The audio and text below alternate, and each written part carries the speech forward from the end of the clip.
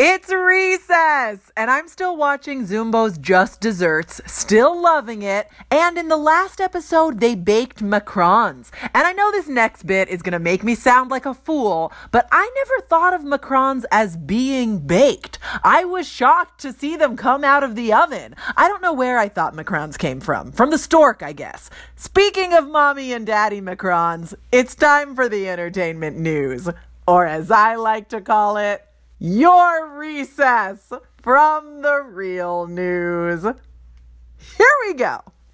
Michael Jordan, the guy from your childhood sneakers, has donated $2 million for hurricane relief in his home state of North Carolina. That's great. And if you're anything like me, this news item made you go, oh my God, Michael Jordan, how you doing, man? It's been forever since I've seen you. Wow, remember the Chicago Bulls and Space Jam? That was great. Good times. Well, I gotta go, but are you on Facebook? Okay, we'll do brunch or something. Okay, I do have to go though, but we'll definitely do that. It seems like only yesterday that James Comey released his memoir. JK, every hour is an eternity in the modern hellscape in which we are living. But good news, James Comey's memoir is reportedly very close to becoming a television miniseries, which begs the question, who's gonna play James Comey? I'm thinking Kyle Chandler from Friday Night Lights or a redwood tree wearing a painfully conservative tie. If you walked out of Crazy Rich Asians thinking, who is this Henry Golding? And if I DM him on Instagram, do you think he'll respond? Then we are kindred spirits. And I have great news for you, Twinsy. Henry Golding will star opposite Emilia Clarke, Mother of Dragons, in a holiday romance called Last Christmas. Yes! Why are the holidays so romantic? What is it about decorating trees in the living room that makes everybody want to do it? It makes no sense, but I will eat this movie up like a bowl of figgy pudding, which also has some strong sexual undertones. Keep your pants on, Christmas!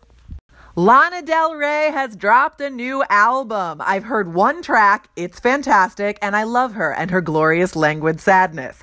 The new album is called Norman Effing Rockwell, and it includes a 10-minute single called Venice Bitch. And here's what Lana Del Rey had to say about that. Quote, I played it for my managers, and I was like, yeah, I think this is the single I want to put out. And they were like, it's 10 minutes long. Are you kidding me? It's called Venice Bitch. Why do you do this to us? Can you make a 3-minute normal pop song? End quote. No, she can't, because she's a glorious weirdo. I saw her once in concert and she was amazing. And then I saw her once at a Mexican restaurant and she looked like Lana Del Rey ordering a burrito.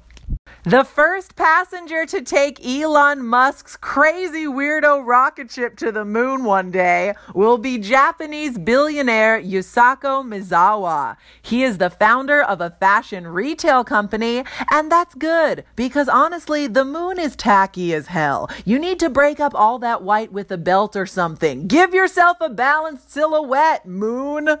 Now I have a really powerful urge to go to Blockbuster and rent Space Jam. But sadly, only one of those things is possible in the year in which we live. Take care, guys. I'm Olivia Harewood. And if you enjoy Recess, keep it going by becoming a patron at patreon.com or follow the link in my Twitter feed. If you've been throwing $1 out the window of your car every day, I really appreciate the thought, but those are not getting to me. God bless you, though, and I will catch you next time. Until then, Recess adjourned.